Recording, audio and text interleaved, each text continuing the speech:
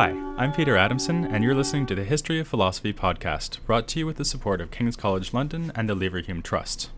Today's episode will be an interview with my colleague here at King's, Rayful Wolf. Thanks for coming, Rayful, to talk on the podcast. Very good to be here, Peter. Thank you. Our topic today is Socrates, and I thought that we could probably concentrate on Socrates as he's presented in Plato, since that'll give us plenty to talk about.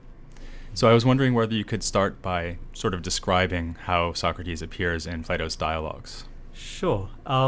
He's a complicated figure, but I think the way that he's probably best characterized is the way he characterizes himself in the Apology. He's a gadfly. There's a famous image in the Apology where he compares himself to a gadfly who's coming and sitting on the large but lazy horse of Athens, and buzzing and biting and stinging to provoke it into living a better life.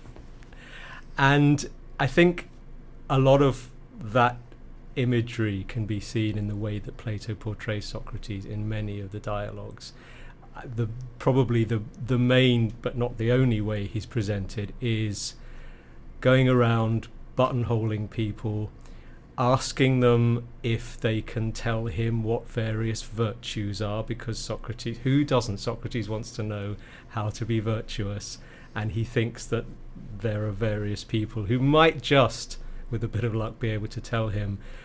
He asks them what virtue is, and they are unable to tell him by and large, and the reason they're unable to tell him is that when they attempt to tell Socrates what virtue is, he asks them a whole series of questions which seek to demonstrate that they don't know what they're talking about. So Socrates is by and large portrayed by Plato as a very annoying figure who is constantly showing people up for an ignorance which they didn't think they possessed, or at least don't like having revealed, because these are by and large public contexts. There are often people around. So he's an annoying, provocative figure who really is trying, I think, pretty much to carry out the mission he describes in the Apology. And I think it's important that he is shown as this annoying figure. I think maybe this is something we can talk about, but he's not at all sanitized by Plato. I think most fair-minded readers get the impression that this would be a pretty difficult person to deal with. The kind of person you'd cross the street to avoid. Absolutely, yes. And I think a few of his interlocutors might have wished they'd done that, but yeah. And is it your impression that Plato's portrayal of Socrates is closely based on the historical Socrates? I mean, this is one of the big questions. This is one of the big questions. I suppose to the extent, I mean, if you compare it, I mean, Aristophanes, we've got the three sort of main bits of evidence for Socrates. Unfortunately, as is well known, Socrates himself did not write anything, and that's why you get this so-called problem of Socrates. Who was this guy? He doesn't tell us because he didn't leave any writings behind. So we have Plato, Xenophon, and Aristophanes. Aristophanes is a comic poet, so you've got, although he was the closest contemporary, so in principle his is the sort of best evidence we have.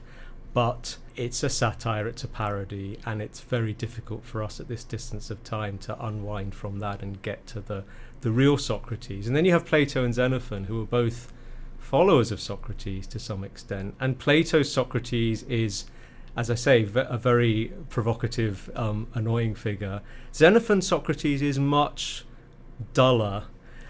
And I'm a little biased in this, but I am going to give Plato the sort of the plaudits for perhaps coming closest to representing the real Socrates for the following reason, that I think, again, any fair-minded person who reads Plato's portrayal can see why this guy might have been executed for causing trouble. Those weren't the official charges, but that's what it amounts to. If you read Xenophon, it's much harder to see why anybody would have worried about this figure being dangerous enough to put on trial for corrupting the young. Because he sometimes seems more like a slightly sarcastic agony aunt or something like that. Yes, exactly. And you know, nobody's, you know, going to make a big deal about that. I think one thing I'd like to add, though, that's important here, in a way it sort of opens up the question again. You know, we've awarded Plato the gold medal for sort of accurate portrayal, but I think there's an important qualification, because I don't want to sort of leave Xenophon sort of too far behind, because it seems to me that one thing that's as clear as anything can be about Socrates is that he was a very good teacher, particularly for, I mean, I think he adopted a rather different attitude to people who weren't sort of in his circle and to people who had pretensions to knowledge. But people who sort of followed him, I think like any good teacher, he was different depending on who he had in front of him. And Plato was obviously a very brilliant guy, and Xenophon, don't to say obviously wasn't. I love Xenophon, by the way. He had other gifts. He had other gifts, as they say. And I think it's very natural that Socrates should be at his most provocative when dealing with a sort of budding genius like Plato, because that's what a good teacher does. The more brilliant the student, the more you're going to challenge them. And just be a little quieter, perhaps, when it's someone like Xenophon who's in front of you. So I think, you know, the problem of Socrates might just be, you know, he was a good teacher, and maybe that's not really such a problem. Yeah. So I guess one of the other questions that arises both in Xenophon and in Plato is that, I mean, as annoying as he might be presented as being, he's also being held up as admirable. Yes. And for me, one of the questions about the way Plato uses Socrates is whether he in some sense is being held up to us as someone to imitate. So is he a moral exemplar, or is he almost some sui generis kind of person who you could never be like? And so he was a kind of supernatural phenomenon even. He has this divine sign, for example. Yes, indeed. And then we wouldn't be supposed to imitate him. And it seems to me that there's maybe a tension in Plato. Would you agree with that? Yeah, I think, I mean, in fact, I think I'd probably move towards the latter, that he's sui generis. He's often described, I mean, he sometimes describes himself this way, and certainly he's described by others as, to use the Greek word atopos, which means in English something like strange or peculiar. Literally it means somebody who doesn't have a place.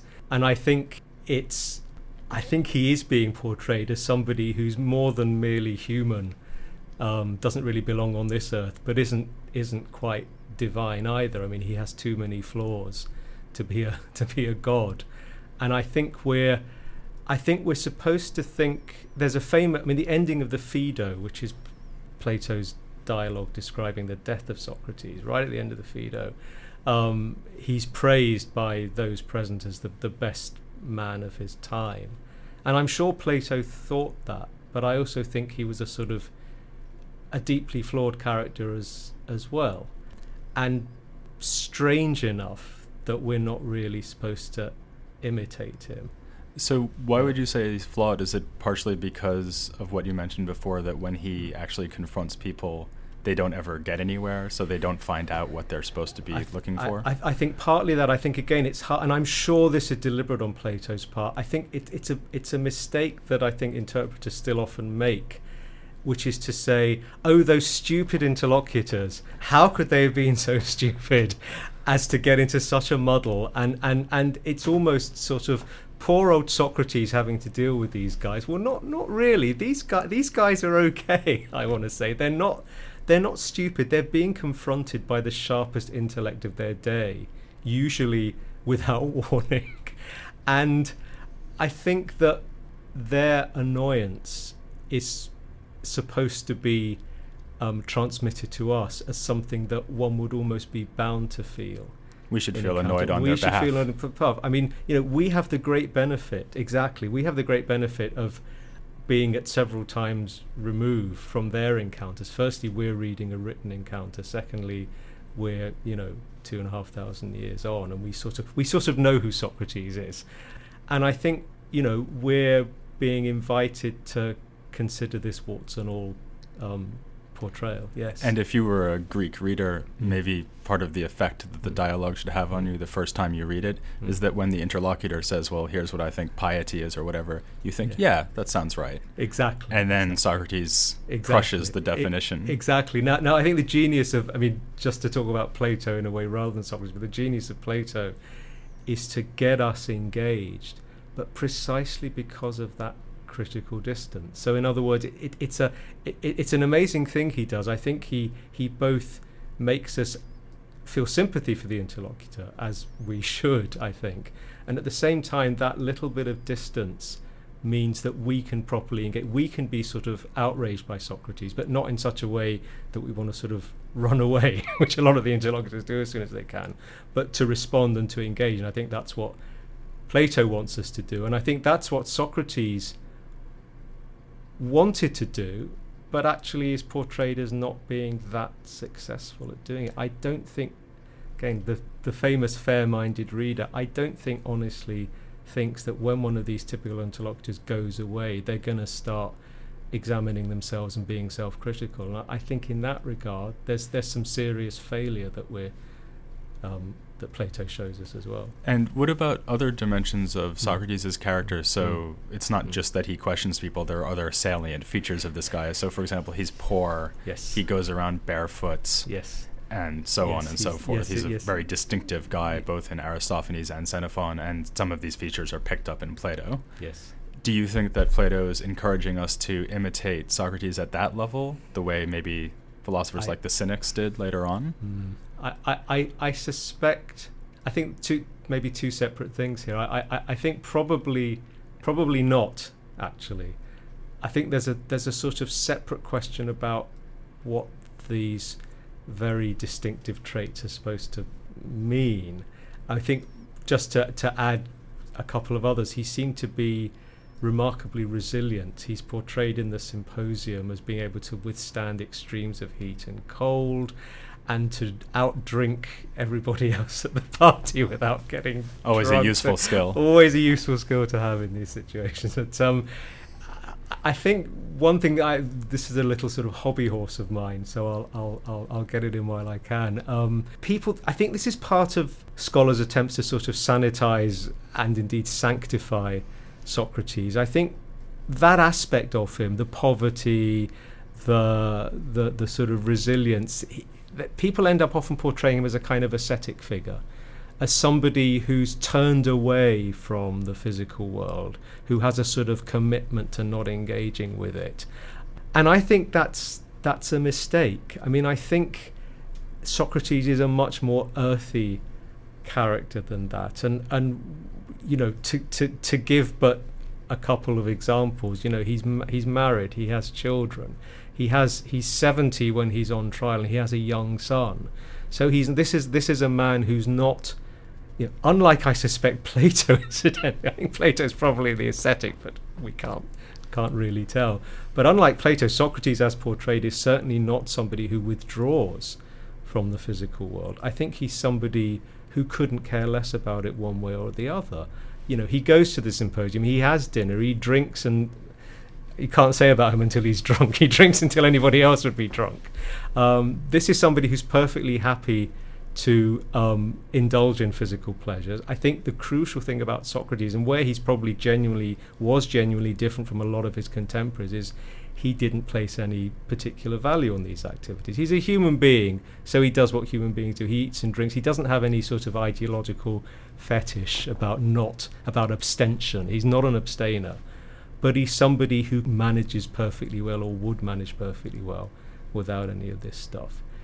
So again, I think he's an earthy figure, and he's both earthy and ironically all the more unworldly, because he lives with all this stuff, but at the same time he's indifferent to it. And in fact, if he thinks that what's really valuable in life is virtue and knowledge, Yes. which may or not be the same thing, right. We'll come on to that in a second. Discuss. Then he might think that it was just as much a mistake to value, for Good. example, hunger Good. or avoiding food Exactly. as to value food. Exactly. And the same thing with I think drinking exactly and sex and whatever. that would be somebody who, by that very attitude, was putting far too much emphasis on the physical, whereas Socrates thinks, no, it doesn't matter one way or the other.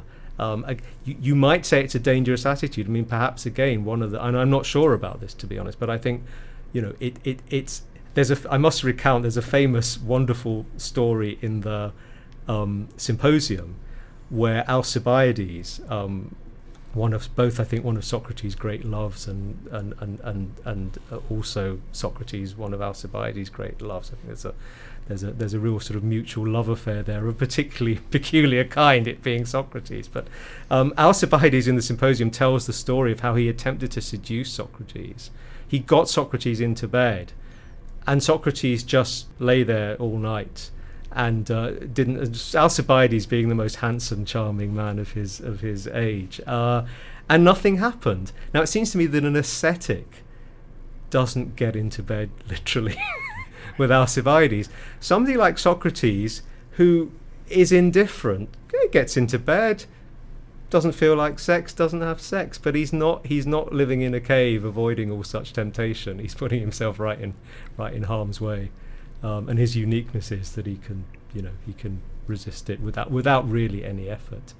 It's not a sort of quasi-Christian, effortful resisting of temptation. He doesn't put much value on it in the end, and so it's easy for him to lie next to Alcibiades and nothing happens. Alcibiades hates it, but that's another story. That's what you get when you're dating Socrates. Yes, you have been warned. And the thing that he does value, of course, Yes. is virtue. Yes. He's always trying to find out what virtue is, both in general, as for example in the Meno, and the particular virtues, so justice, Yes. piety, courage, and so on. Yes.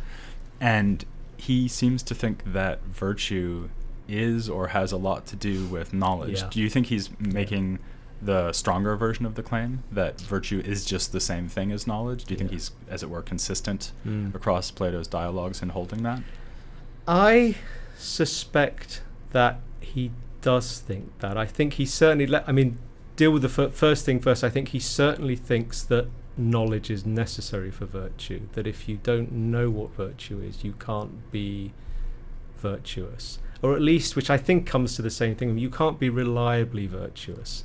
So is that the knowledge that's relevant? Is it because you said knowing what the virtue is? Yeah. As opposed, That's because right. you might think, well, okay, courage is knowing what to do in a battle. Yes. But that's different from knowing what courage is. Right. And he seems to have I would say that he does seem to have a fairly, one might say, intellectualized view of what knowledge is. And he says, there's a good example in the Euthyphro. Sometimes Socrates sort of tells us why he thinks what he does more than we give him credit for. And there's a bit in the Euthyphro where he says, "Look, Euthyphro, tell me what piety is," because Euthyphro is a bit of a self-appointed expert on the gods. So Socrates thinks, "Aha, here's somebody who'll be able to tell me what piety is. Tell me what piety is." And here's how he explains why he wants to know. He says to Euthyphro, "So that I can tell which things are pious and which aren't." So the idea is that without a proper definition of piety, you can't reliably tell what is pious from what is not pious, whether in his own words and deeds or in somebody else's. And I think actually that's a pretty tenable view. It's a controversial view by all means, but it's not a crazy view. I think he's very keen on the idea of getting things reliably right, and that means being reliably able to tell one thing from another. So almost like a scientist might have a test for whether a certain substance is present. That's right. They say, put it through this spectrometer, and if you get this result, then... Absolutely. There's no question, it is a very intellectualized version of virtue, and I think, courage is always going to be a good one, because courage, we tend to think, is sort of all about doing whatever needs to be done at the time. But I think this is a little bit speculative. I think Socrates would reject the idea that somebody who just happens to end up doing the right thing by, let's say, a kind of instinct, knowledge in that sense, you've got a good instinct for what counts as the courageous thing to do. I think he'd say that's not really truly courageous. That's because luck. It's kind of luck. Yeah. But even if I believe Socrates that knowledge is necessary for virtue, it's pretty hard to believe that it's sufficient for virtue, right? So if I had this test, so I know what courage is, and I apply the test, I say, well, this action is courageous, it passes the test. That's not going to be enough to get me to do the right action, is it? No, this is one of the most controversial areas of Socrates, what Socrates seems to advocate, which is that if you know that something is good or right, you will inevitably do it. I think that's something he does think, and I even think that, and I think if he didn't think that, it would actually be much harder to explain the sheer emphasis on knowledge. I mean, if it's a mere necessary condition, there are other important conditions as well. You'd think he'd sort of bang on about them, but he doesn't. The fact is, he's always talking about knowledge, and I think, I mean, there's a particularly famous text, which at the end of the Protagoras, where he argues explicitly. I'm going to qualify this in a minute, but I'm going to start off by saying, because it's Socrates, everything has to be qualified eventually. He seems at least to be arguing explicitly for the thesis that what's known as akrasia, or weakness of will, is impossible.